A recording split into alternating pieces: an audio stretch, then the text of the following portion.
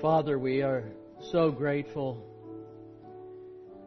Lord, in the irony of ironies, the cross, an instrument of death, through your power became an instrument of life.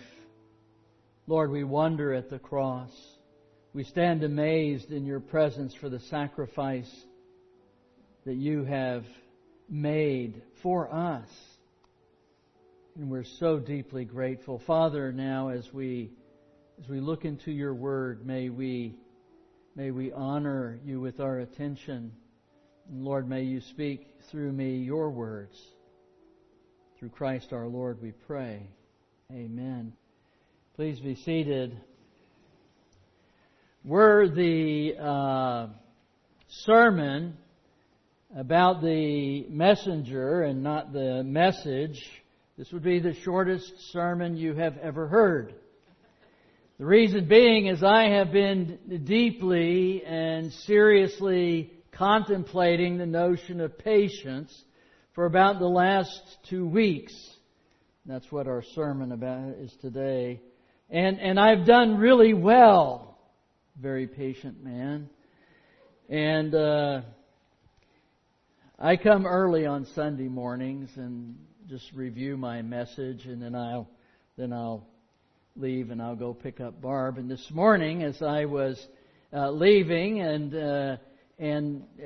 we have this 4-way stop here. It was my turn, and so I went. But the person to my right decided he was just going to keep going too, and he was in a great big SUV, and he looks at me like, "What are you going to do?" And I'm in Carolyn's car. Now, if I was in my truck, I'll tell you what I certainly thought about doing. But anyway, let's just say that my patience exhausted at that moment. And so anyway, the message, the sermon, is not about the messenger. The sermon is about the message. So as we look into God's Word today, we'll see what He has for us. I grew up in the Houston area and bounced around a wee bit. When I wasn't in Sugar Land or Pearland, I lived near Griggs and Calhoun in Houston. And that's only about 4 miles away from the Astrodome. And when I was a boy here growing up, they were building the Astrodome. They were building it, and it was a wonderful, wonderful complex. Some of you graybeards in here, that's in the military what we call old timers, know that the Houston Astros weren't the Houston Astros until after they moved into the Astrodome. The space race did all kinds of change. They were the Colt 45s. Some of you may remember that. I was an early fan. They were my first baseball team. Actually, since I've only had two, that's it. Sorry. But baseball has been, through the years, an incredibly relaxing sport and pastime for millions of Americans. Fans take time out. They eat a few hot dogs. They cheer on the home team. And growing up, and still today, right, the game takes several hours. But that was inconsequential. Nobody cared. People chatted, visited, in general just had a good time. Now fast forward to today. People complain about how much time the baseball game takes. It got to go. Make it faster. Change the rules. Faster, faster, faster. The same is true with football. Snap, snap, snap. Get it through. Get it done. Get it done. Got to go. Got to go. Got to go. Some of us in here love golf. They're even changing the rules of golf. Golf is too slow. Go, go, go. Swing, swing, swing. You don't have to take that pin out of the hole. Just putt it and move. Speed, speed, speed. Wow, When did we get to be in such a hurry? Now, I am by disposition, as I said earlier, a relatively patient man. However, I get impatient when fast food isn't fast. When microwaves don't micro. And when express lanes don't express. I'm reminded of George Carlin when he asked the question, why is the slowest traffic of the day referred to as the rush hour? I mean, waiting does not suit us as a people. We don't like long lines. We don't like slow drivers in the fast lane, and we don't like sermons that go too long. Most people, in fact, would prefer a root canal over a visit to the DMV. And as a society, our patience is, in a word, impatient. Now, Cato the Elder, he's an old dead Roman dude, lived a long time ago in the 3rd century. He wrote this, of human virtues, patience is the greatest. Now, I wouldn't have said that. That's what he said. But that phrase has been repeated countless times throughout history. It even ended up in the Canterbury Tales. And while the ability to wait without agitation is an admirable quality, and it may be true of Cato, and it may be true of Chaucer, but example number 1, is it true of me? Is it true of you? Is it true of us? Turn with me to 1 Corinthians chapter 13 and verse 4. Most of us know this by heart by now. Perhaps even knew it by heart before we began our long pause to look at it. Love is patient and kind. Love does not envy or boast. It is not arrogant. So today our analysis of verse 4 comes to an important end. And as we look at the word patient, it's one of the most significant words in all of Scripture. The way the Apostle Paul is able just to pack so much meaning into such a short period is just astonishing.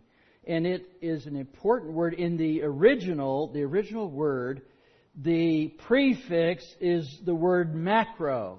Now perhaps you know what that means in English. Well, guess what? It means exactly the same thing in Greek. Large scale, overall, the big picture, macroeconomics, macro structure, a macrocosm. So you have all these macro kind of words. And you compare that with micro, right? So like micro means particular, small, tiny. Microscope, a microcosm as opposed to a macrocosm.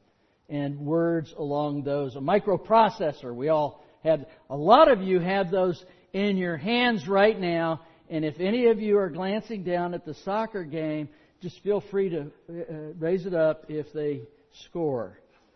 For those of you who don't know, we're the World Cup, the women's, going on now. So anyway, microprocessor, and that means small. But the second part of the word means passion.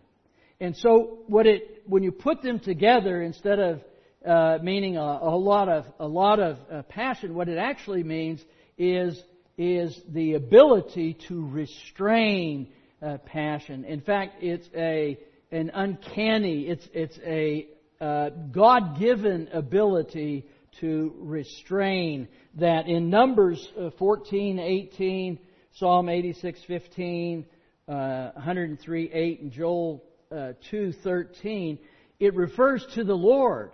And in each place, this same word is translated regarding the Lord as slow to anger. Slow to anger. In the New Testament context, it's generally, and even in some places in the Old Testament, it's translated as forbearance, to be able to forbear something. In the New Testament, 1 Timothy 1:16, it says this, "But I received mercy for this reason, that in me, as the foremost," is the foremost what? Paul was the foremost. Paul considered himself to be the foremost sinner. He considered himself to be deeply impacted by sin, that is the foremost, Jesus Christ might display His perfect patience as an example to those who were to believe in Him for eternal life. In other words, God was patient with Paul so that people would be saved. It's an extraordinary notion here, because what we find out is that our patience is actually dependent on the patience of God and is in fact a pathway to bring others to Jesus Christ. It's an amazing thing that through the separations that He caused, the economic ruin that He caused, even the deaths that the Apostle Paul caused, allowed people to come to Christ. I mean, Paul could have said, God, why? You didn't have to do that. You could have relieved me of this burden sooner. But he didn't say that. He said instead, I am the foremost sinner. According to an old Hebrew story, an ancient story, Abraham was sitting outside of his tent one night, and an elderly man came by on a journey. So Abraham rushed out to meet him and said, Come into my tent. Here's some water, here's some food. Sit and dine with me. Spend the evening sleep. And so he gave him the food. He set the drink before him, and the elderly man just immediately began eating, just scarfing it down. And Abraham said, Whoa. Aren't you a worshiper of God? And the old man said, I don't worship anything but fire. And I have no reference for any other God. And so when Abraham heard this, he became incensed, and he grabbed the man and he threw him outside the tent into the cold and into the darkness. When the old man had departed, Abraham heard the voice of God. Abraham.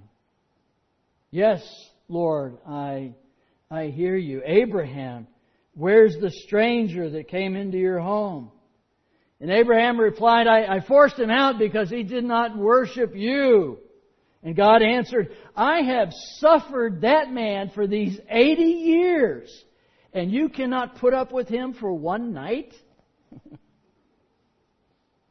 Matthew 18, 21 through 35, where we find the parable of the unmerciful servant, we see what Paul was saying in this old story come together, and how Christ Himself describes Paul's understanding in a story form when he spoke about the ability to tolerate suffering in order to show His power and His mercy and His love as an example for those who were to believe. I want you to understand that, who were to believe.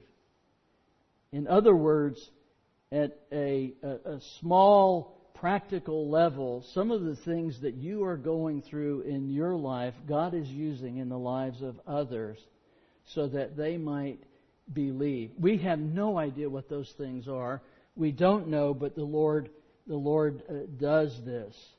So this little story, the unmerciful one in Matthew 18, 21 through 35 reads like this. You have to understand the context in the beginning.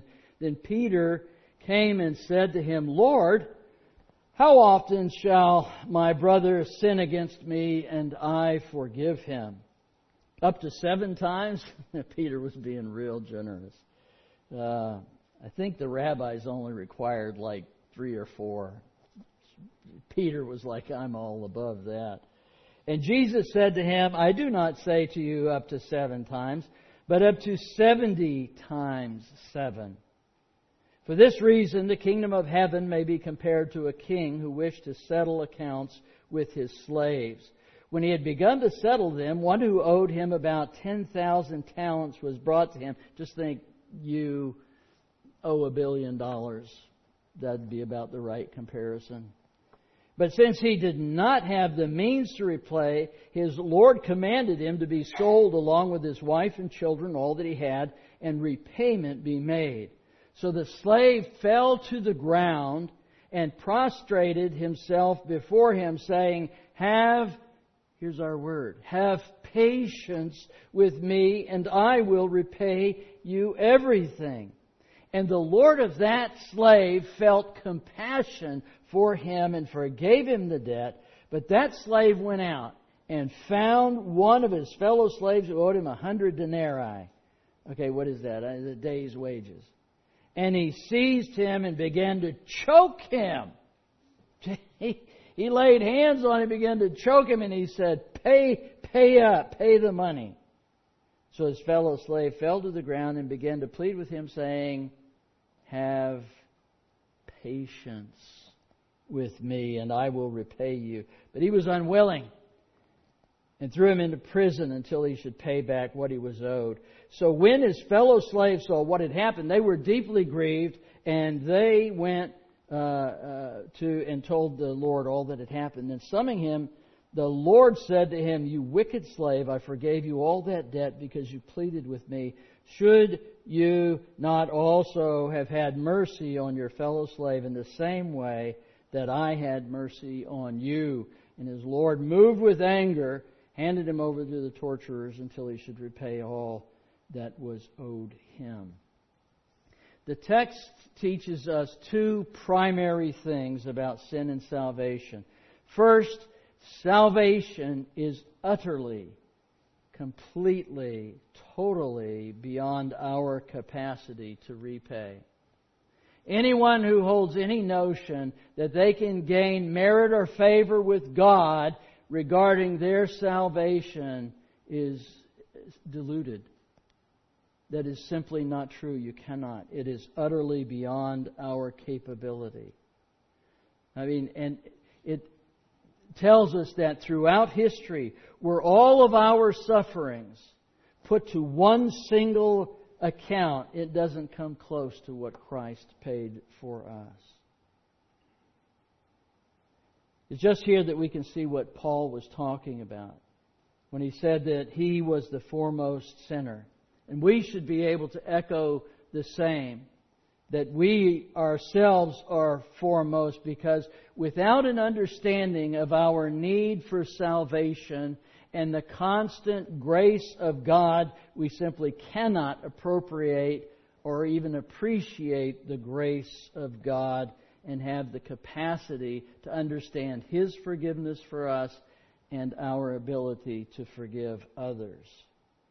And so it turns out that biblically speaking, biblical patience is more than simply long suffering. It is that, but it has more to do with salvation and forgiveness than we first perceived.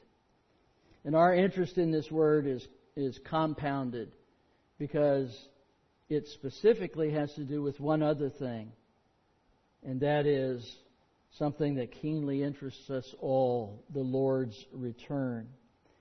Last week we learned that God's kindness leads to repentance. I might add that this week that God's patient kindness leads to repentance. James 5:7 tells us to be patient, to establish our hearts, not to grumble. Why? Because the coming of the Lord is at hand. That's why He told them. He was addressing the same thing that Peter addressed in his second epistle in chapter 3 and verse 4. They will say, where is the promise of His coming? For ever since the fathers fell asleep, all things are continuing as they were from the beginning of creation.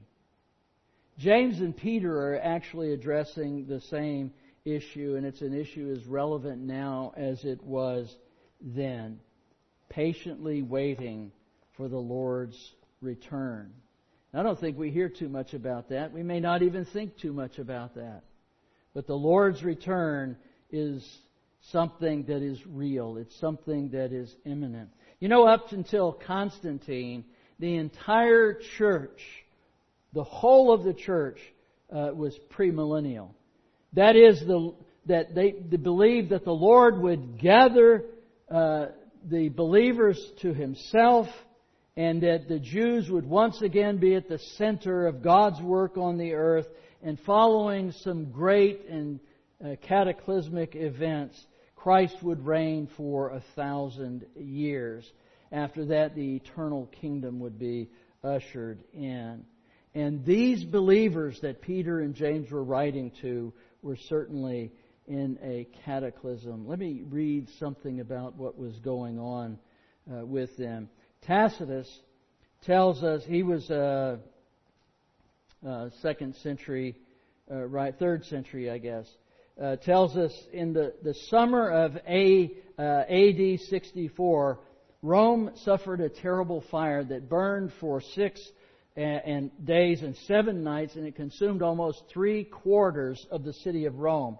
The people accused the Emperor Nero for the devastation, claiming that he set the fire in order to make room for new and more modern buildings that he could build. And so he didn't want to have anything to do with that. So in order to deflect these accusations and placate the people, Nero laid blame for the fire on to Christians. The emperor, he ordered the arrest of a number of Christians, and he got them to turn on others, and pretty soon the entirety of Christianity was suspect. And so they began to gather them together. They began to put them in the arenas. He goes on, and he says, and he put them to death in the most horrific manner for the amusement of the citizens of Rome. In their very deaths they were made the subjects of sport, for they were covered with the hides of wild beasts and worried to death by dogs, or nailed to crosses, or set fire to, and when the day waned, burned to serve for the evening lights. The persecution started under Nero. There were some minor things before Nero, but the major persecution started under Nero and continued unabated, depending on where you were at geographically, until 325 AD. And that's where Tertullian's remark, or his writings, he wrote after this, but this is where this comes from. There was a 2nd century believer, Tertullian, who wrote, "The blood of the martyrs is the seed of the church." You know, historians estimate that about 2 million, that about 325 is about 2 million Christians had been killed for no other reason than their faith.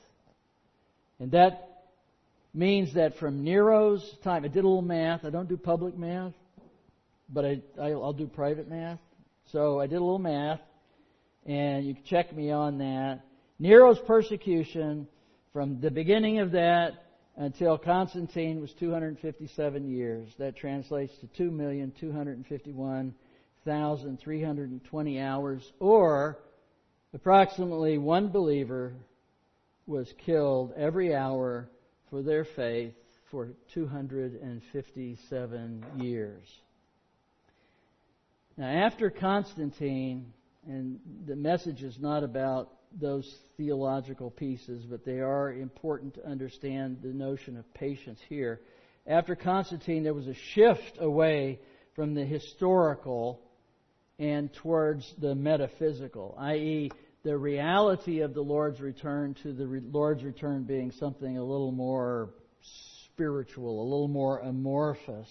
And so, because they had to figure out what this meant, that the kingdom with Constantine was now Christian. He was a Christian, and the sanctioned religion was Christianity. How in the world does that work? So they tried to figure that out. What it led to was a wholesale abandonment of premillennialism, which didn't have a resurgence until the middle of the 19th century. Now, all of that's background for what I'm going to say. So, if you were wondering about the history of this, I'll tell you right now. The question is, we would say, unless you're informed, you would say that the persecution of Christians has ceased. Have they? How many of you are familiar with I Am Noon? How many? Raise your hand high. I want to see your hands. 3, 4. Noon is the letter that begins with for Nazarene, right? That's the letter that ISIS or ISIL or whatever you want to call them would paint on the doors of Christian homes to let everyone know that they were Christian. The property owners, the people, were publicly identified as Christ followers. And they were given a chance to die or convert. Usually there's a tax you can pay. They weren't quite that nice. I suppose some of the very wealthy could pay the tax that they want. But they, courageous believers, some stood and died. Many fled with just the clothes on their backs. And like Nero, they were killed horrifically. Beheadings, burnings, crucifixions. Payment to escape could be made by allowing your daughters as young as 10 years of age to marry or to be taken by the men. These atrocities have produced generational scars. Generational scars. Patience for the Lord's return for those people has taken on an entirely new dimension. The dimension of the early church. Globally, persecution against Christians is quite real. You are aware, you may not be, I'll make you aware right now, that, and I use only the most conservative estimates. There are some fairly, I'm not going to say wild because I trust some of the organizations that put out these numbers, but I'll use the most conservative numbers that I could find based on research. And that is this. One Christian dies every hour. The same amount that were killed under the persecutions in Rome. Yes, it's true they weren't as geographically combined. You had Rome. This is globally, but nevertheless, the numbers of people martyred for their faith. Not just because they happen to be Christian and somebody blew up a bank and they happen to be in it. No, these are people who are martyred for their faith, a Christian, every hour. Most Christian towns in Syria and Iraq are entirely hollowed out. Hollowed out. Nobody there. There are villages, entire villages with no one there. There's one village that I looked at a little more deeply than some of the others. It's occupied entirely by one man in his 30s and his mother. An entire village. And when asked whether they would stay and try to rebuild, he says, why? How could we stay? There's no one for me to marry. And if I marry, they will not come back with me. In Mosul, where Christians lived for 1,800 years, few, if any, Christians remain at all. And for the first time, just a few years ago, in an unbroken chain of 1,800 years, there were no communion services held there since the time of Tertullian. What would he say now? I think he might say something along the lines that the blood of the martyrs is the voice of the church. But I tell you what, it's barely heard. It's barely heard. And it needs to be amplified. And it needs to be told to be what? Patient.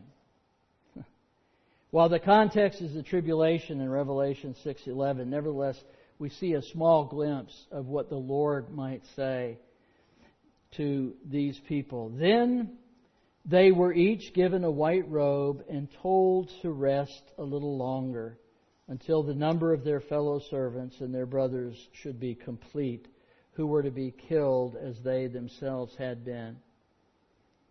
Again, a different context, but it does give you a notion of what the Lord would say to these Iraqi and Syrian believers. The same thing that He would say to those martyred during the Great Tribulation. Be patient. Those James and John were writing to were growing weary and fearful and impatient of the Lord's return. And many of them wanted to see their circumstances change, but who wouldn't? One might argue that they were being selfish, but I think we should have a measure of compassion and sympathy for them. I mean, Christians were being slaughtered in the arena. We get upset when we see a bumper sticker. We see a little Darwin fish. Ooh, persecution. They were being slaughtered in the arena. They were being covered in tar and set on fire. They were being punished socially and economically.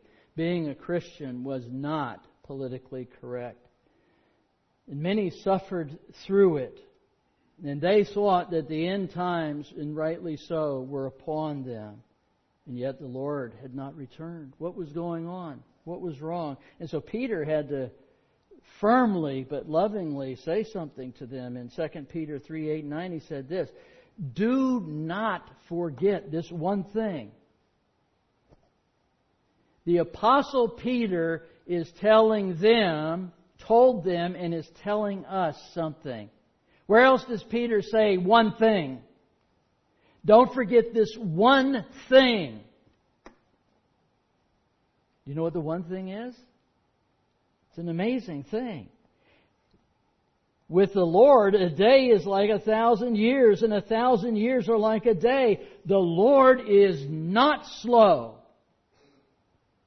When we're suffering, what is it that we do? Oh Lord, how long will you let me stay in this state before you relieve my suffering? Peter says, the Lord's not slow in keeping His promises, as some understand slowness. Indeed, He is patient. He is patient with you, not wanting anyone to perish, but everyone to come to repentance. Now we're back to patience and salvation and forgiveness. What advice does Peter go ahead and give? He says this to the churches who are marginalized, who are silenced, who are persecuted. But the day of the Lord will come like a thief. The heavens will disappear with a roar. The elements will be destroyed by fire, and the earth and everything done in it will be laid bare. Since everything will be destroyed in this way, what kind of people should you be?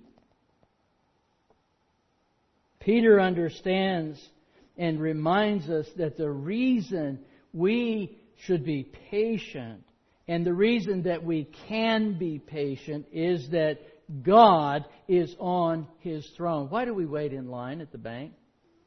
Why don't we just rush the counter? Why do we wait in line at a fast food restaurant? Why don't we just rush? Go and get it. Why? Why do we wait? Why do we stand in line? I'll tell you why we stand in line, in case you didn't know. It's because we understand that the resources will be there for us when it becomes our turn.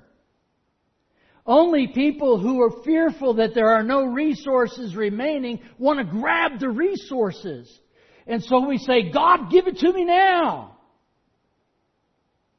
The reason we can be patient and say, Lord, in your time is because we know that He is on His throne. He does not mark time the way we mark time. We can wait patiently in line because we know that the resources are there. What kind of people ought we to be in the in-between time? I'm reminded of Tolkien. For those of you who may not be aware, I'm a huge fan of Tolkien, and in his words in The Lord of the Rings, I wish it need not have happened in my time. He's talking about the ring. I didn't want the ring. I don't want anything to do with the ring. I didn't want it to come to me in the first place. So do I, said Gandalf. And so do all who live to see such times. But that is not for them to decide. You got no choice what body you were born in. You got no choice what country you were born in, what economic or social status. None whatsoever. That is not for you to decide. But all we have to decide is what to do with the time given us. We should live holy and godly lives, acquiring the fruits of the Spirit. In the same time, we find ourselves waiting and sometimes suffering as we wait, patiently there, we should be growing. Again, Peter says, but grow in the grace and knowledge of our Lord and Savior Jesus Christ. To Him be glory both now and forever. Amen. If we put efforts into these things, into living a holy and godly life, guess what? We're not going to worry about what the world thinks of us. It's certainly not as much anyway. And we're going to be conforming ourselves to the image of Jesus Christ in the time that we have remaining. Jesus Himself asked this important question in Luke 18:8. However, when the Son of Man comes, will He find faith on the earth? We think of patience as being passive. We sit, we wait. It's not. It's active.